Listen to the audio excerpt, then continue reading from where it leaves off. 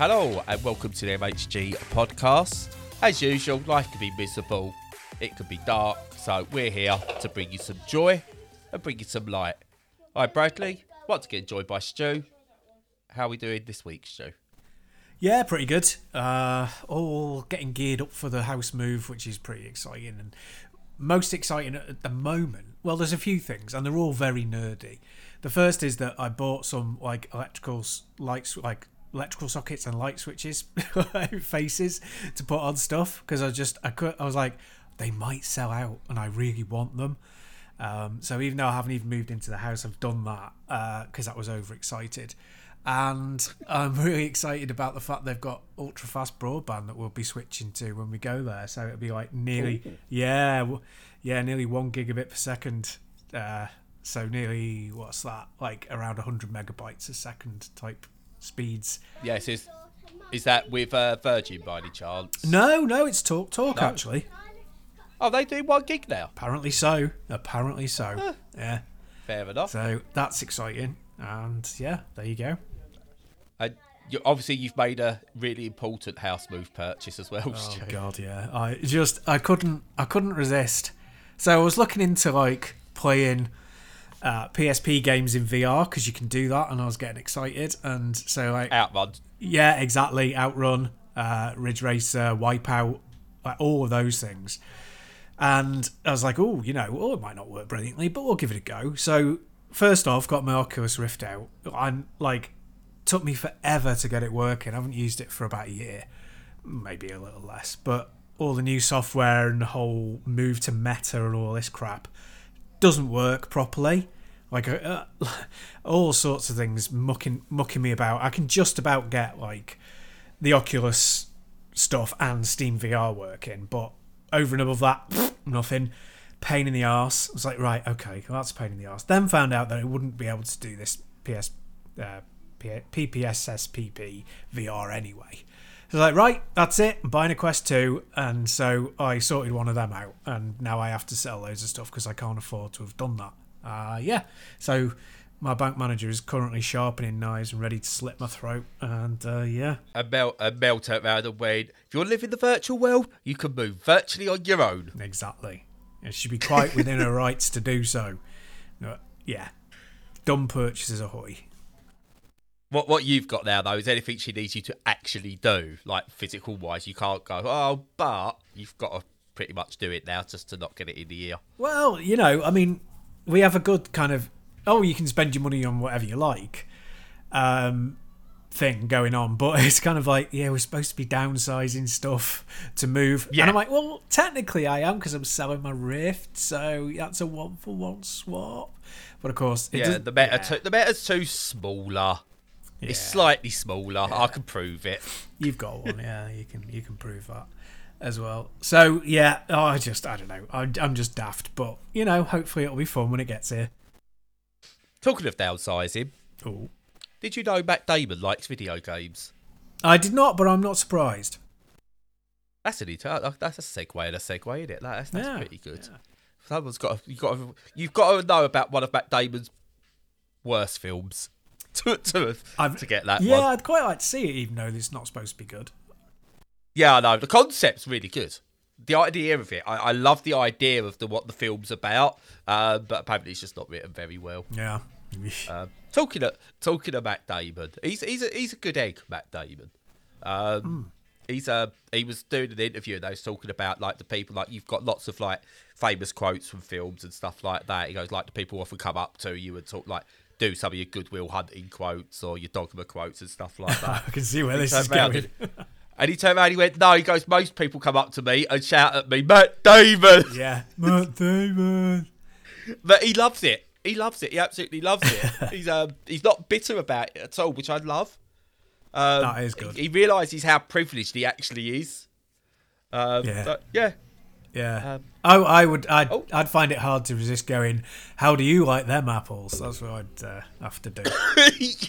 Them apples. Oh dear. But see, this was a clever segue that I hadn't actually thought about until I started and went, this actually works. So I'm going to take the first game today because it segues nicely.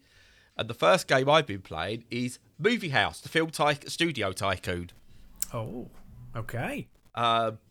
Which is so do you know like those games like Startup Panic or the Kairosoft ones where like you got to make like computer games and sell and make profit, and like Pocket Stables and whatever, Pocket Football Team, all those ones. Okay, I'll take your word for it. I don't know them, but yeah. It was popular on mobile and stuff like that a little while back. But yeah, basically they're tycoon games. But this is one of them, essentially, but trying to be a bit more fleshed out. So you basically run a new movie studio that started off with nothing. You start by making like small independent short films, and then eventually the idea is to become the biggest studio in the world. And yeah, you go through, you hire writers, directors, actors, producers, etc., etc., etc. You have to haul your film out to like different production companies or whatever, so they can sort of like promote your film or put it under their label and stuff. And it's basically watch the numbers go up, the game, which is what all these are. And it's really good. It's a really good game. Like it's got some. The artwork's okay, like in terms of the actual graphics of the game, but it's got like loads of fake logos for production companies and movie posters and stuff like that, and they are really cool. They are really well done. They put a lot of effort into that side of it, which is really good. And it feels good, like when you put a movie out there and it gets like good ratings and like makes lots of money, and you make a big blockbuster and stuff like that. It doesn't do anything this job was never done before. So you've got to balance the books. You've got to deal with studio problems and all that kind of thing. And I've been playing it on the deck for the last week or so. And yeah, I've really been enjoying it. The only issue I have with it comes from the controls. It's very much mouse controls, and no one's created a community profile for it yet, which is going to bring me later on to a bit of a longer, not rant, but thing I want to talk about. But yeah, I really enjoy it. The controls need work, but yeah, I'm enjoying it. It's just one of those guys, a nice game, and I like just nice games. Yeah, I always kind of view those, what are they called? Like, I don't know what you'd call them, but sort of simulators of global capitalism. Basically capitalist simulators. Yeah. I think, that's kind of fun. It's better to be doing it in fiction than in reality, kind of thing. Yeah. Even though it's not really my sort of game, they look like they're those numbers going up things are always fun if you get into them. Yeah, and it's a good one. I mean, again, it's good. It's not as good as the Kairosoft stuff. So, like Game Dev Story is like probably the most well-known one. Pocket Stables is pretty well-known. I'm trying to think of one of the other sort of like Grand Prix Story, done really well. Tennis Club Story, all of those type of ones. They done sort of like mega numbers a while back, and Kairosoft have made like about 500 of the bloody things now. So I prefer those. I prefer the look of those, and they're a bit more easy to get into. But as I said, I'm enjoying this. It's not perfect, but it's a lovely time waster. One I don't mind popping on, playing for half an hour, and then jibbing off again till maybe I'll probably like do that and then play it again like a couple of weeks later and pick it up for something to do. But yeah, it's good, really good. Nice.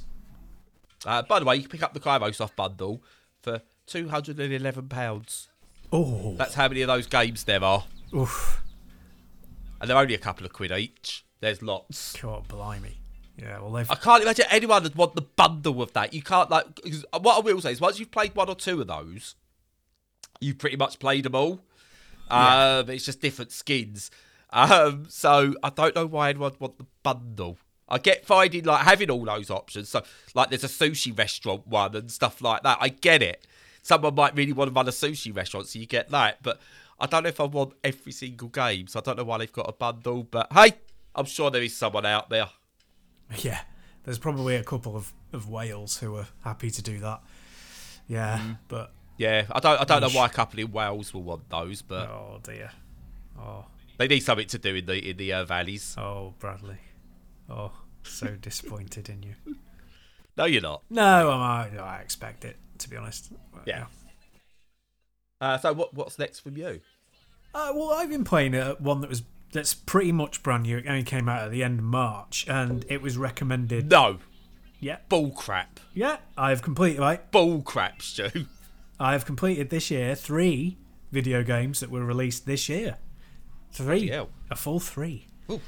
Yep. They're not exactly like major AAA titles or anything, but yeah, they're there. Oh, and this one was called Gunsuit Guardians, and it's a Vampire Survivors alike. And when I say alike, I mean like total complete rip-off. But it's got, enough... I've got faults, but you carry on. I'm sure you have. So yeah, they, mostly Vampire Survivors. But, I mean, it's got enough nuance to make it worthwhile playing. And it's early access at the moment, so there's only, like, the first level. And, I rinsed that in the first day, although it's, it's challenging enough. But the first level of that is not as tough as the first level of Vampire Survivors. So, based on current evidence, it's slightly easier, although that doesn't mean it's easy. Like Vampire Survivors, you can, have different characters. They've got different sort of base builds. You can increase the background stats in roguelike fashion. It's a shooter rather than a kind of adventure styled game, and the sort of biggest nuance change is big nuance, that's really kind of contradiction, but one nuanced change then is that it has auto fire, which Vampire Survivors does. Where the weaponry in that is kind of mostly area effect, and some of them is lock on. This is more kind of, it's more directed. It's more lock on. I mean, feel free to completely disagree with this when you get to it. You probably remember Vampire Survivors better than me, but yeah, and you can opt to either take over and do manual aim with the right thumbstick. Or you can turn off auto aim completely or back on again, toggle it with R1. And that's really nice because sometimes you want to concentrate fire on one of the big enemies that comes in rather than just, let the stuff take over. But the AI controlled stuff is really accurate and really good. And it feels a bit like, like Iron Man absolutely unloading on everyone, like in the films kind of thing, or Death Blossom in that film I can't remember the name of. But yeah, so yeah, it's really good. The theme is good. The graphics are appealing, and it's got carved out its own little kind of VS style niche as well. Yeah, so I'm with you with that. Vampire. Before I get going though, has a game ever as quickly turned into a full blown genre as Vampire Survivors? Because we now have the Survivors like. I don't think it has. I think. Yeah, well, maybe back in a smaller scale, perhaps on the BBC on the computer micros back in the 80s, but only we were still looking at a developing industry. Then, yeah, so. Yeah, and there were only really certain types of games you could make, so it's like, yeah, you were copying them because that's all the computers could do. But yeah. It's like the Souls like they come about, but that was after a few games, Yeah. But Vampire Survivors just went, this is out and this is a genre now. Yeah, it's really, really taken everything by storm. So no, I think you're probably right. I think it's a new thing. But Gunsuit Guardians, you very kindly gifted this to me, and I'm so glad you did because I really like it. Yep.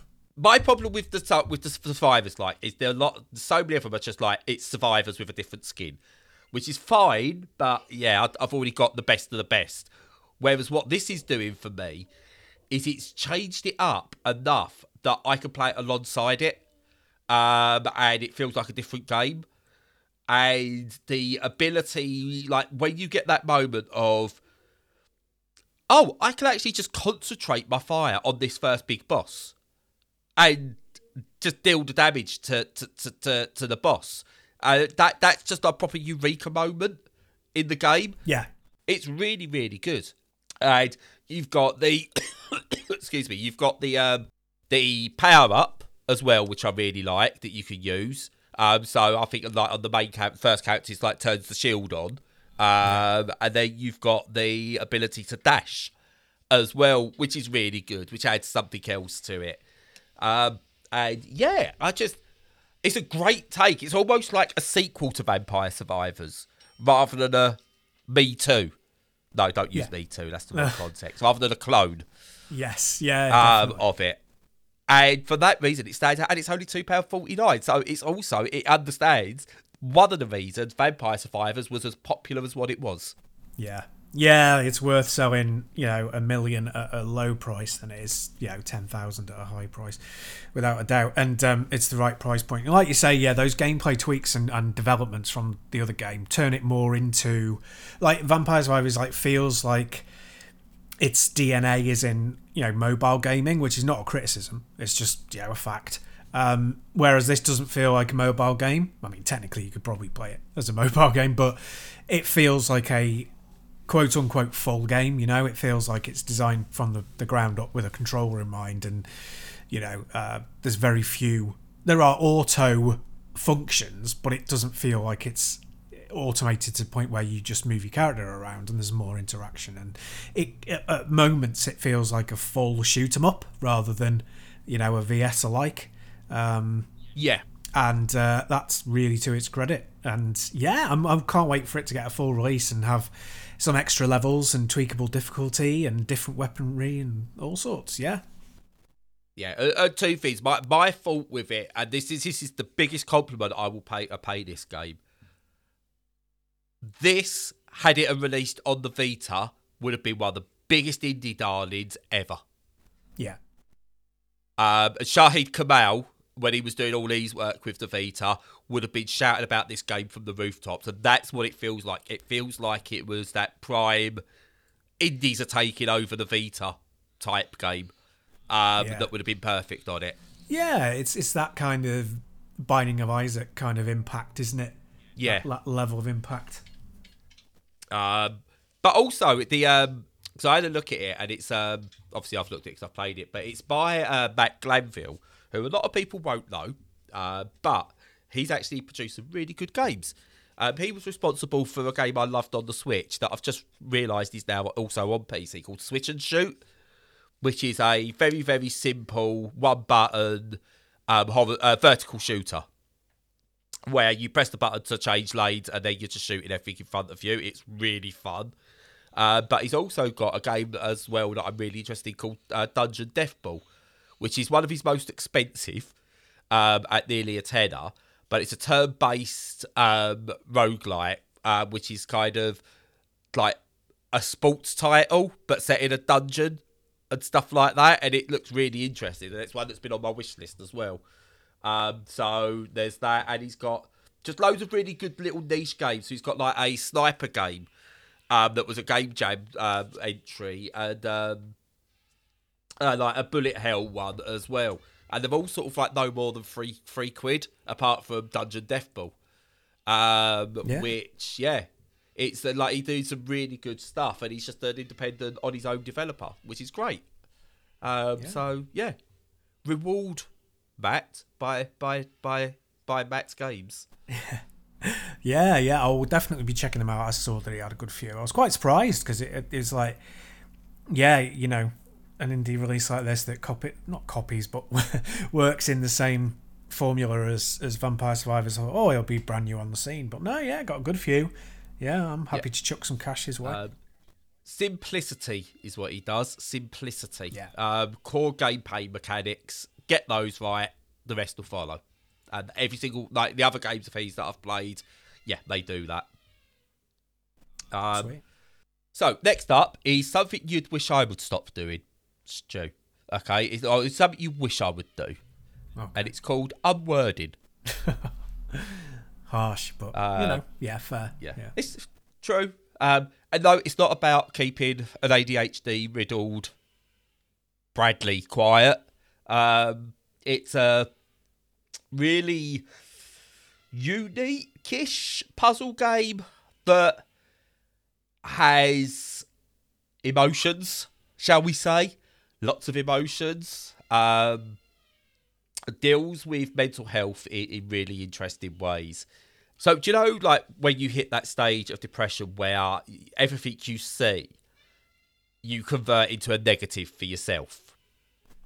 I can. So you hear imagine. someone, so you hear someone talking, or you hear two people talking, you think they're talking about you or what you're doing in a bad light, or you see things that people have got, and you're like, oh, I can't afford that. Of course, I can't afford that. That kind of thing. Right.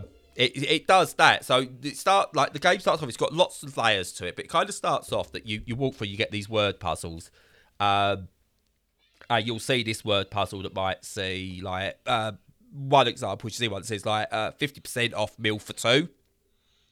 And then it takes you into the puzzle, and it's got blocks with the letters on for those words.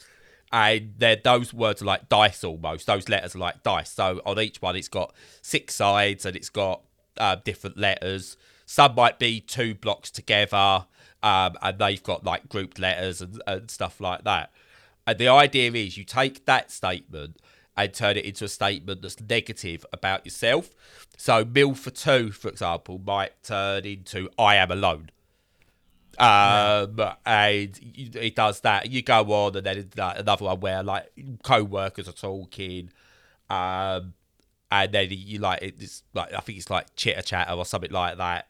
That is the words, and then that changes into talking about me, and so on and so forth. And he's got this starts off this really lovely, basic hand drawn animated thing going on that takes you through these puzzles. But as you go further, the game evolves quite a lot.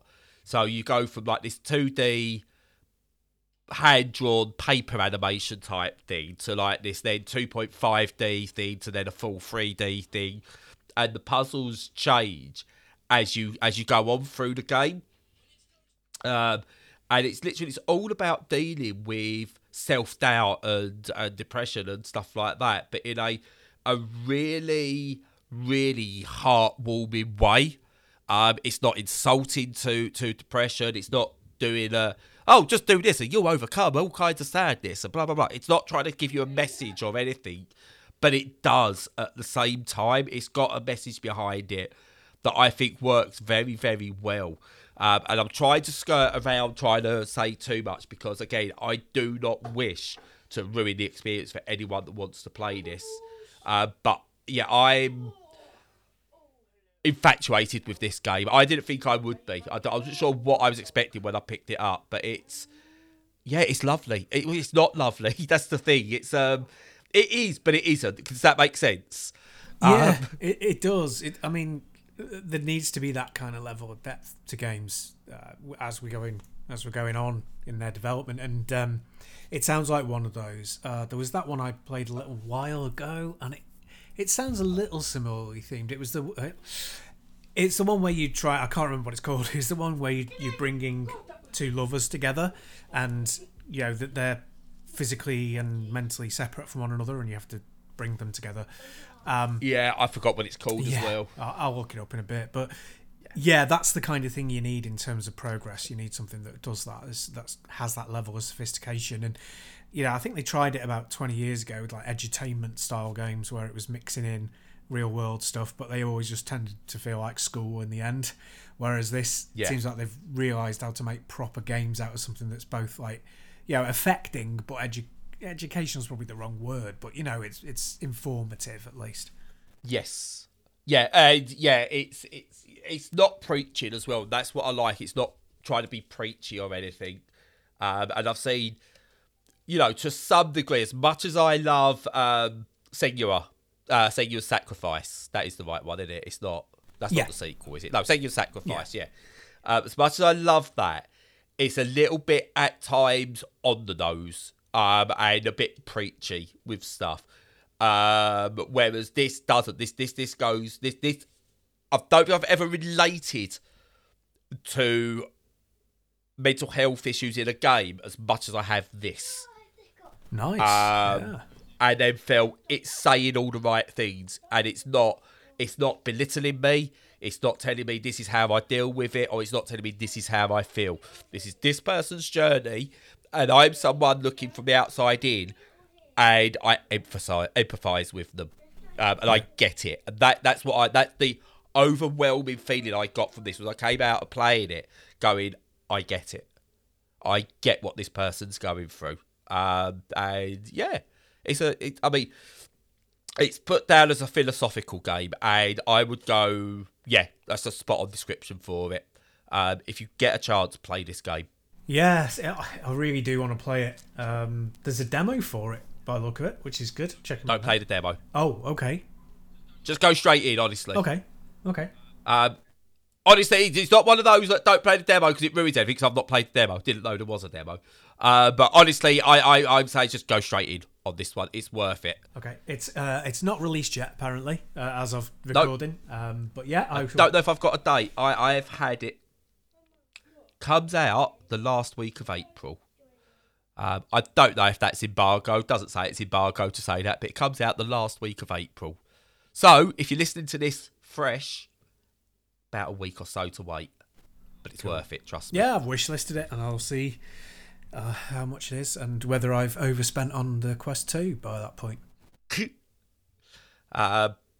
you know what? Depending on the cost, Stu, I might even gift it to you. That's very thoughtful. Yes. So what's next, Stu? Come on, move on. Well, I've mostly been playing bitty bits of stuff, but I did complete Lunark that we talked about last week, and I think it was last week. My head is all over the place at the moment, but anyway. Yeah, I completed Lunark. Really, really, really liked it. It's one of those that gets... Obviously, like, the game layers on the complexity and assumes that you've got more of a, better control over your character, so it can throw bigger challenges at you. That's what you expect, and that's what Flashback did. But what it also does, it adds some sort of design wrinkles, particularly to enemies and to, I won't say any more than that because I don't want to spoil it. But it adds wrinkles to it and to their behaviour that are very, very clever and really nice use of the environment and security features and locked doors and unlocked doors and just all sorts of little bits like that are reminiscent of the bit in Flashback where you're shooting those little alien kind of like squishy kind of bubble things, but takes that to another level. And so it's really clever. It takes that DNA and it goes, we're putting it on show. We're not covering up the fact that we're using a lot of ideas that are in Flashback, but it expands them in all sorts of new directions. And, not to the point where it's completely revolutionary, but it's a great continuation of that kind of game, of which we don't get anymore. So if you like those kinds of controls, and as we said, your lookbook is the original Prince of Persia and Flashback, basically, and Another World to a lesser extent, and maybe a little bit of Abe's Odyssey.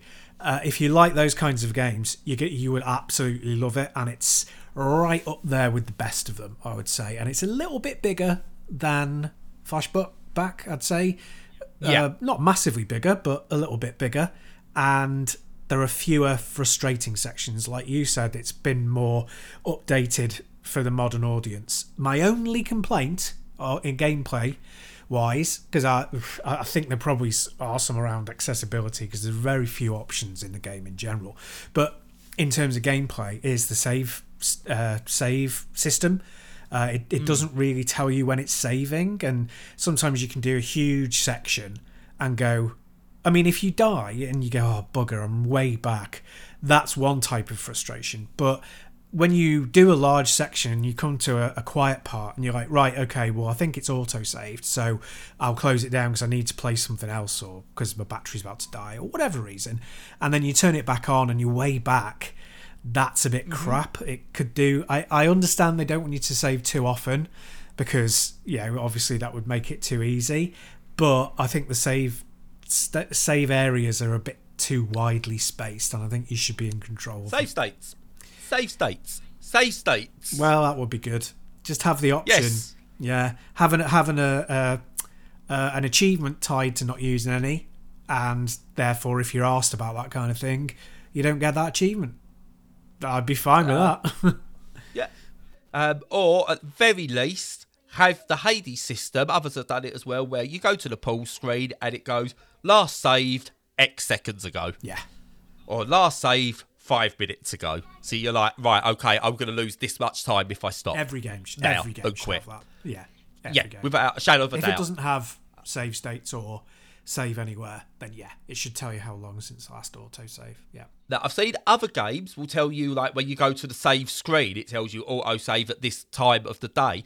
Don't do that. No. Right, because I don't know what time it is. I don't want to have to go and check the time. Well, it's... Literally tell me, auto-saved X seconds ago. Yeah, that's it. It's one of those user experience things where they've got it right in a way, but all they're really doing is printing the data against that save file on the screen. They're not thinking of it in terms of user experience. User experience is taking that data and then writing something that says you just saved it after you killed, Blobbit the blood god or whatever, or 20 seconds ago or something like that. That's good user experience. But I looked into this. This is going way off, but I looked into this a little while back in terms of how you can present time data. And basically, once your code knows the time, it can produce that in any way, shape, or form. Yeah. And in any position. So, in your actual, here's a list of saves and save files, fine. Have it date and time. Have that. That's absolutely fine. On your pool screen, at the bottom, last saved X seconds ago, X minutes ago, X hours ago. Have that at the bottom. Because then if it says to me, if I'm playing a game and it says, last saved 35 minutes ago, I can then make an informed choice of, right, okay, let me push on. I need to push on to where it next has an actual save point. Or I go, right, I'm only going to lose 3 minutes. I don't mind doing that again. I know then. And all it's doing is you take that save date data, you say, what's the difference between that save date data and your current save date, or your current time when the person hit pause. That's how many seconds or minutes or hours or days ago it was. And then you put that at the bottom of every pull screen. Yeah. Simple, done. I could do that, and I've only ever learned how to code through copying other people's code. Yeah. I could do that. So if I could do that, I'm sorry, I don't buy into the game development is hard bit for stuff like that. It's not. That's an accessibility feature that will benefit everyone and yourselves. Yeah. Because I've stopped playing games when I've gone, crap, I've lost 2 hours of gameplay here. I really can't be arsed anymore. Yeah. Yes, yeah, it could well do that for people. Yeah. But I agree with you. Yeah, that should be. But yeah, it's a very good game though. Aside from that was a big rant for a very small thing. But if we don't talk about it, who will? Not Jeff Gerstmann. That much I know. I don't know. He might do. He's the first big name gaming celebrity that I could pick out. Fair play. Yeah. Not Jeff Keighley, that's for sure. No. You got a problem, Jeff? Have some more Doritos and Mountain Dew. There you go. Now you stay quiet. You stay quiet and we'll bring you to celebrities, Jeff. I don't like people called Jeff, apparently. No, apparently not. I quite like this tangent, though. I like it. I don't know. Do you want me to rescue you? Do you want me to move on to my final game? Yeah, go on. Yeah? Do it. So the final game I've been playing is Mindhack. Which apparently just happened to me. Someone's just hacked me there completely. Jeff did. So Jeff got hold of me. Yeah, Jeff Gerstmann wants to take down Jeff Keighley, and he's using me to do it. Not surprised. It's the faculty thing, like invasion of body snatchers. You don't go in blowing out the front doors. You sneak in via the back door. So what Jeff Gerstmann's doing is using us to get to our 29 listeners, and then we'll grow from there. Clever, Very Jeff. clever. I know. I mean, I'm onto you. Subtle. I'm onto you. You're the gaming's Robert Patrick. I'm onto you, boy. Yeah. Anyway, Mindhack. Bit of clarity before I talk about it. I did do some interning with the PR company that sent me this game and do the PR for this game. So just get that out of the way. But Mindhack is a visual novel, text adventure type game. that doesn't lean too heavily into the visual novel tropes. So it's not full of questionable aged Japanese girls in questionable clothing. It's a very well done visual novel, where you play someone who works for, I don't know what to say, the government, the system, the man, or whatever it is. But you play as an agent type worker for the overbearing powers. And your job is, as a mind hack, is to go in and change the perception and minds of evildoers, is what they call them. Evildoers. Because evildoers all have a bug in their system. And you've got to go in and erase that bug and change their memories and change their minds so that they just become good people. Or sheep, maybe, we could use for this one. And as the game goes on, you start to uncover truths, shall we say, and the game starts to go places, but you still obviously got to do your job. You still got to go and do these mind hacks, and the story goes very 1984 in places, but without actually trying to be 1984, which I really, really, really like. Ooh. So there's that to it. Visually, it looks really cool. It's all done from, like, I don't think I've ever played a first-person visual novel before. But this is a first-person visual novel. So you kind of, like, your hands are always in front of you. And then you get, like, the normal visual novel stuff, people talking to you, talking to each other in front of you. You can make your choices, all that. There's not mini games as such, but there's, like, mini actions you must take during the actual mind wipes and stuff like that. So you might need to erase a phrase or a word or something from someone's memory. So you have to, like, drag your mouse across and things like that to do it, or other little touches that you've got to do to change people's perceptions. And it's really good. It's really good. You can go wrong. You can absolutely, completely destroy people's minds, among other things. But yeah, it's, again, I know you're not a fan of the visual novel, Stu, so it's not what I'm going to say you would love. It's not going to turn people on to visual novels. It's very visual novel-esque. But for people who enjoy a good visual novel and enjoy a good story, it's really good. I really enjoy my time with it.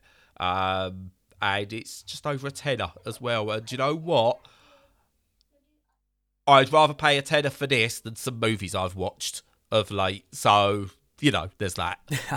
It's better than Minority Report. Like, everyone's got their own sort of price limit, but around a tenner is something that I normally don't think about too much. Like, I'll pay it. Like, Gunsuit Guardians £2.50. That's like, not even think about it. You know, it's just like bang, gone. But yeah, tenner's a decent price, and it sounds like a reasonable experience.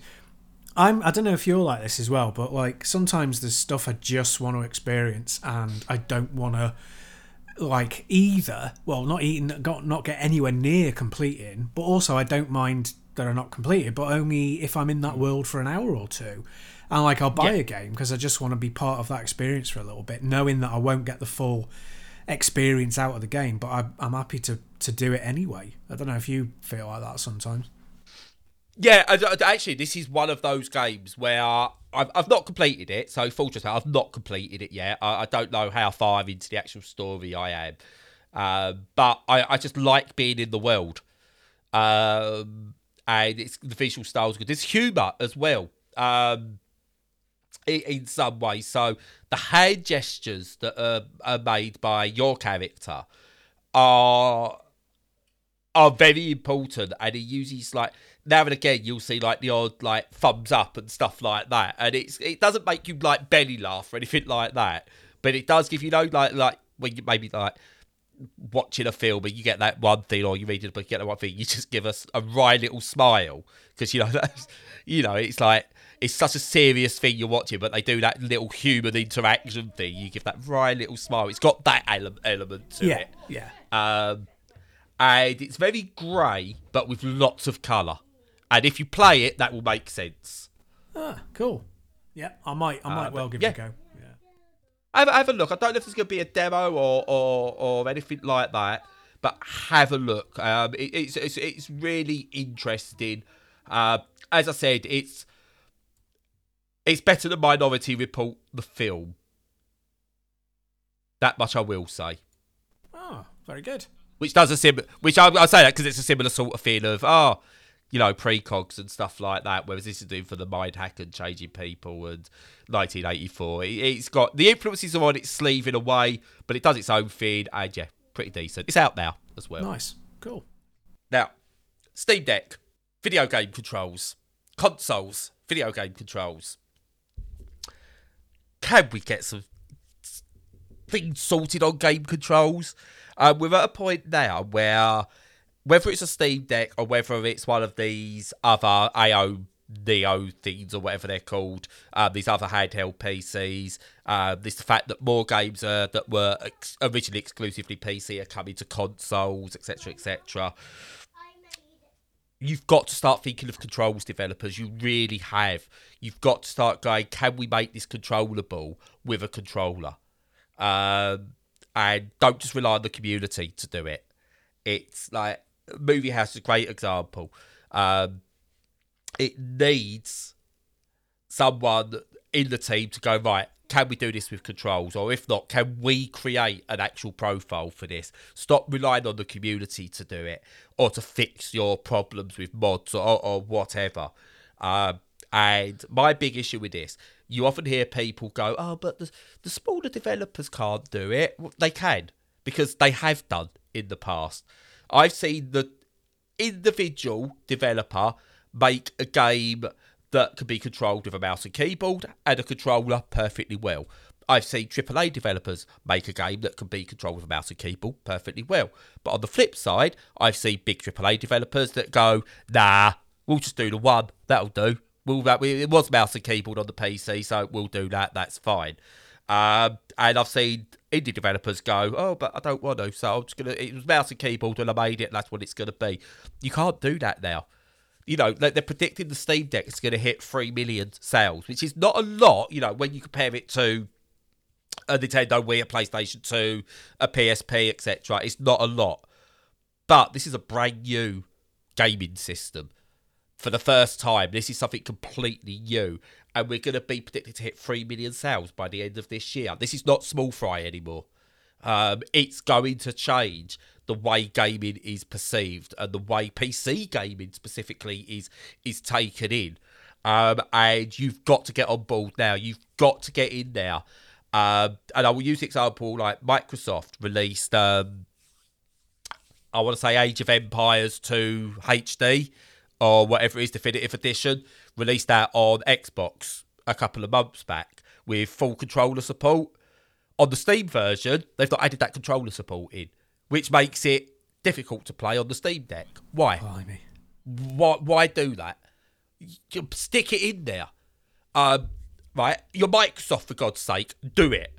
And I've seen others like City Skylines is a mess to play on the Steam Deck for me.